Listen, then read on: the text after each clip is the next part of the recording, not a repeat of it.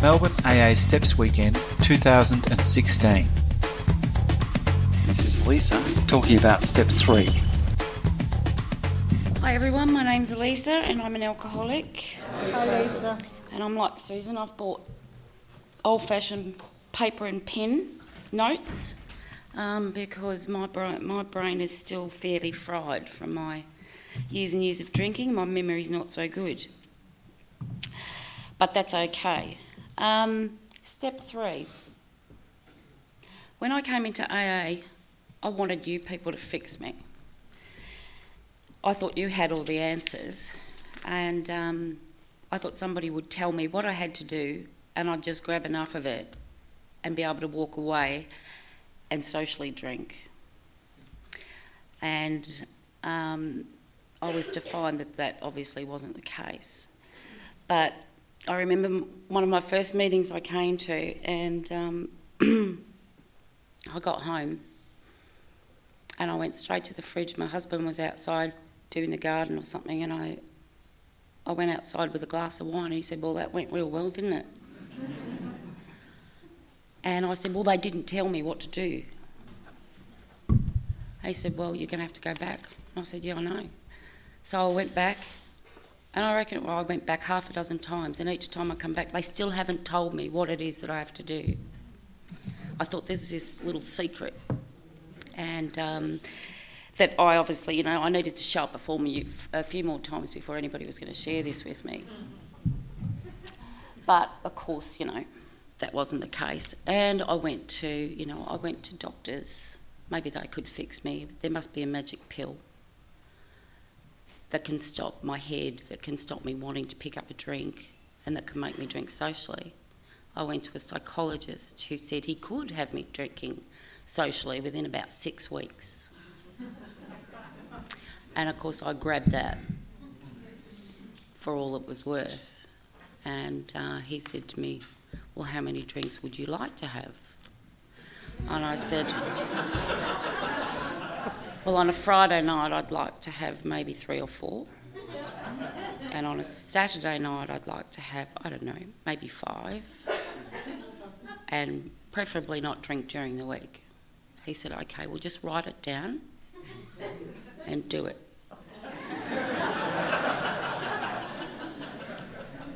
And this man was a drug and alcohol counsellor, and he was paid $120 an hour for that bullshit. And luckily, when I went back the next week, he said, "So how did it go?" And I said, "Oh, really good." "How many did you have?" 3. Saturday night, 4. It was rubbish. I just lied. I lied, as we do, denial. And I thought, well, I've still got, he said it's going to take 6 weeks. So I've still got a little bit of time up my sleeve for this to work. Anyway, after a few weeks, I thought, "Lisa, who are you kidding yourself? You're just being ridiculous." So counsellors weren't going to help me. You guys weren't going to give me this magic spiel, just do this and it's done and fixed. But, in time I had to just get desperate enough to really gauge what was going on. And, nobody comes into AA for the free tea and coffee. You're here for a reason. You come through these doors because, you're stuffed. And I was pretty stuffed when I came in here. But I thought it was because I lacked willpower. I was weak. I just didn't have what it took. And I knew something was wrong with me, and I couldn't work it out. Other people don't drink like this. Why do I drink like this? And the desperation for a drink was it was my first thought every morning, and it was my last thought every night if I was conscious. To wake up in the morning and just think, okay, what time can I drink today safely? And that would depend on whether I was going to work or not. Usually I didn't get to this stage, thank God, that's a yet for me, of drinking before work. But if I had the day off, it was drop the kids off and start. And I would keep drinking all day probably pass out around 2 p.m, have an hour's nap, put the alarm on my phone because I was just too legless to be able to go down to the school.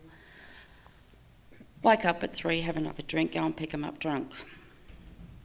And, that just shows you, step 3, okay, we've got to turn our will and our lives over to the care of God.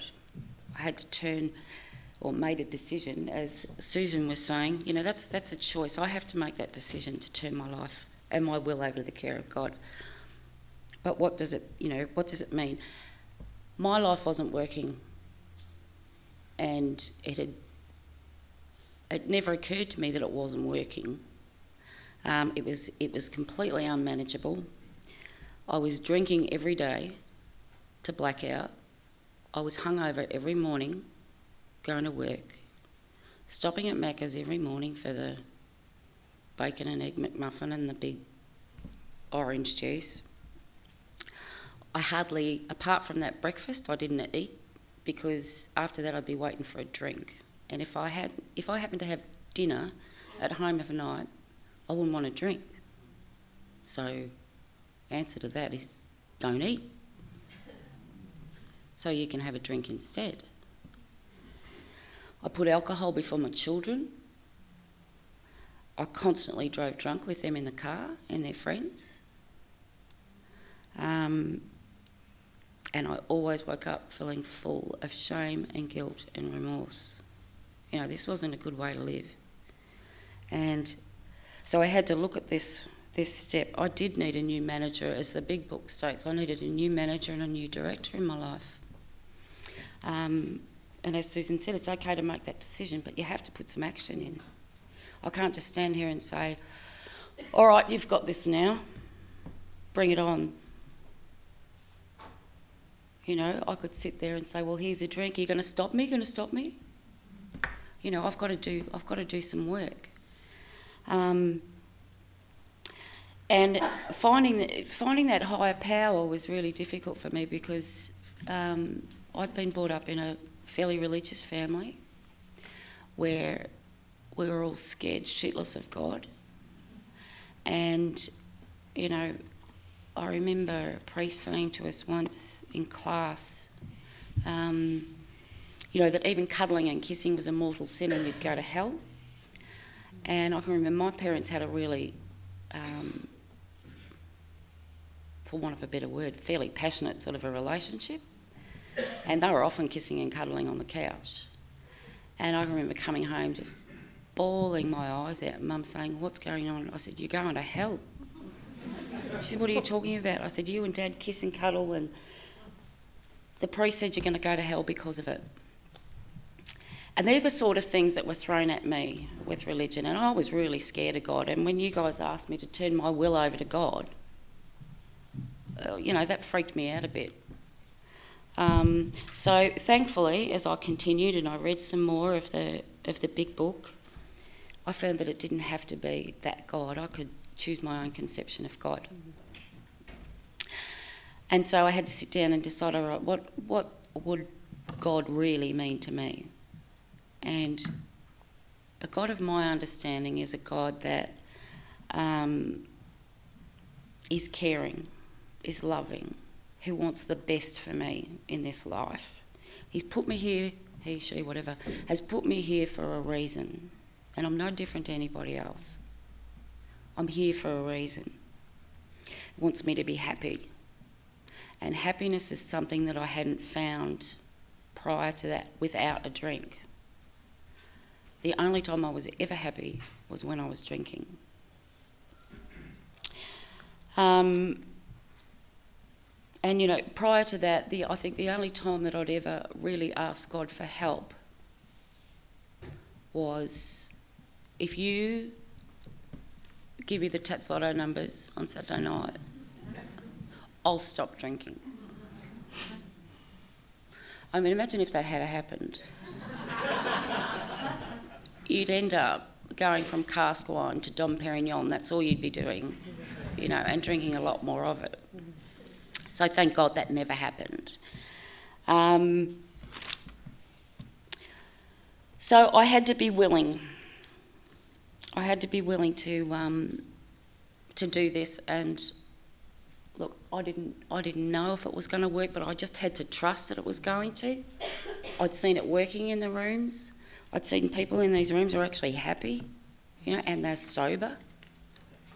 I never thought those two words could come in the same sentence, So I had to trust that something in these rooms was working, and I was going to give it a go. And being willing doesn't mean I've got to do it right now. It's just step by step, day by day. And the 12 steps and 12 traditions refers to it really well. I say you put the key of willingness in the door, and you turn the key and you open it just a little bit. And that's all I was able to do. Just open it up a little bit. And before I knew it, that door was wide open, I don't know when that happened, but all of a sudden I did have a higher power in my life. And I trusted and that I could call God. And today, it's all about, God doesn't want me to do stupid things. I can't think properly. I don't make good decisions. So I have to ask God what the right thing to do is. And it's pretty simple, I can be in traffic and somebody will cut me off and my initial reaction is something like that, but I've got to, what would God want you to do, Lisa? He doesn't want you to do that. Just simple things. Not to have certain opinions on things that might upset people. Keep it to yourself because it might upset them,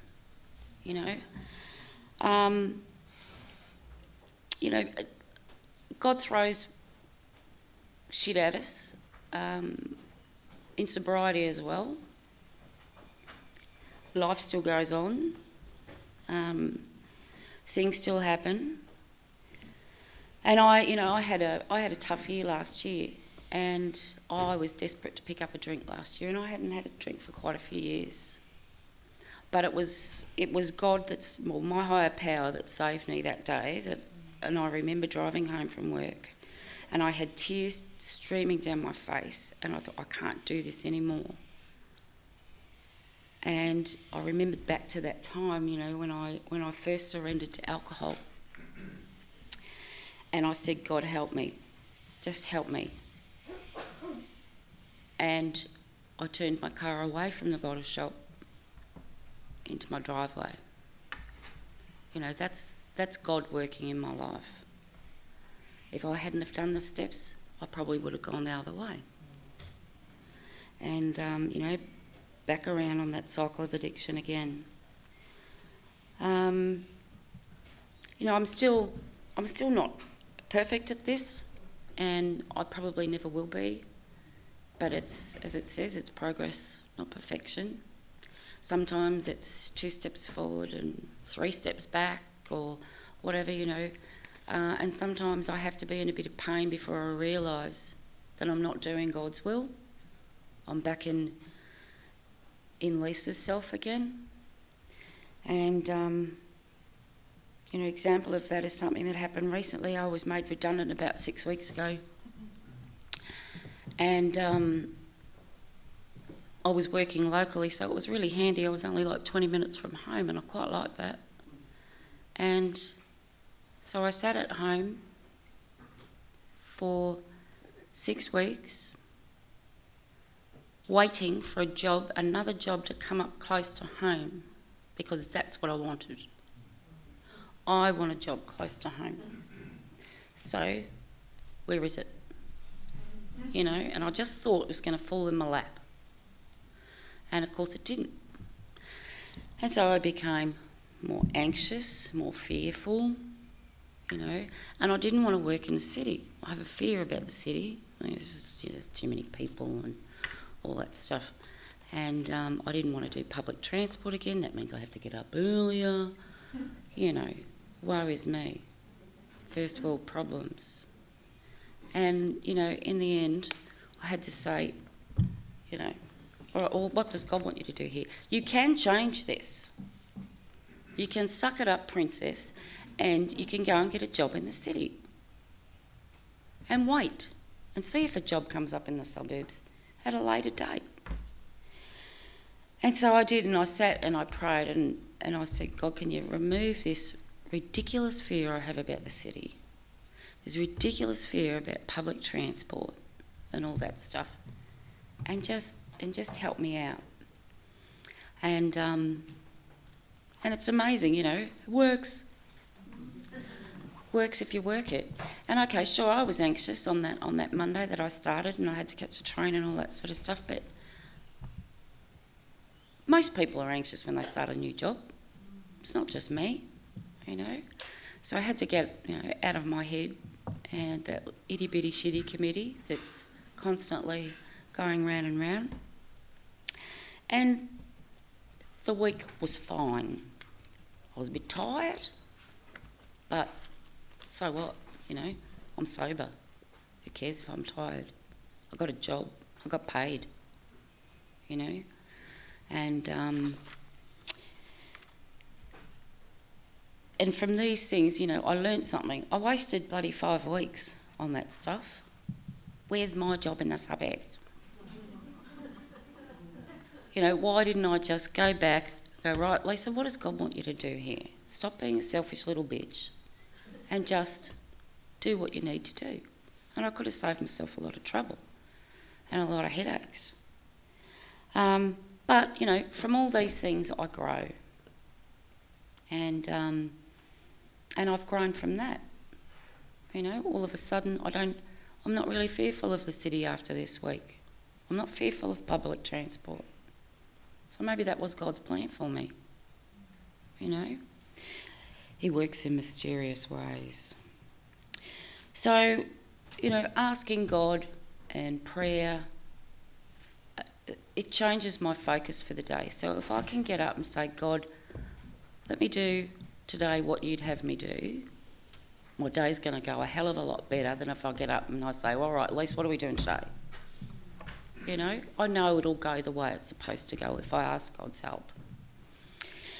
And as it says, you know, God could and would if he was sought. I've got to ask.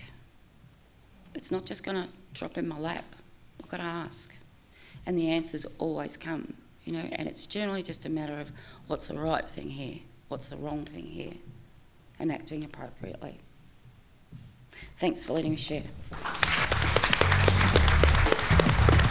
Information about the annual Melbourne AA Steps Weekend is available from www.stepsweekend.aagroup.org.au. Thanks for letting us share.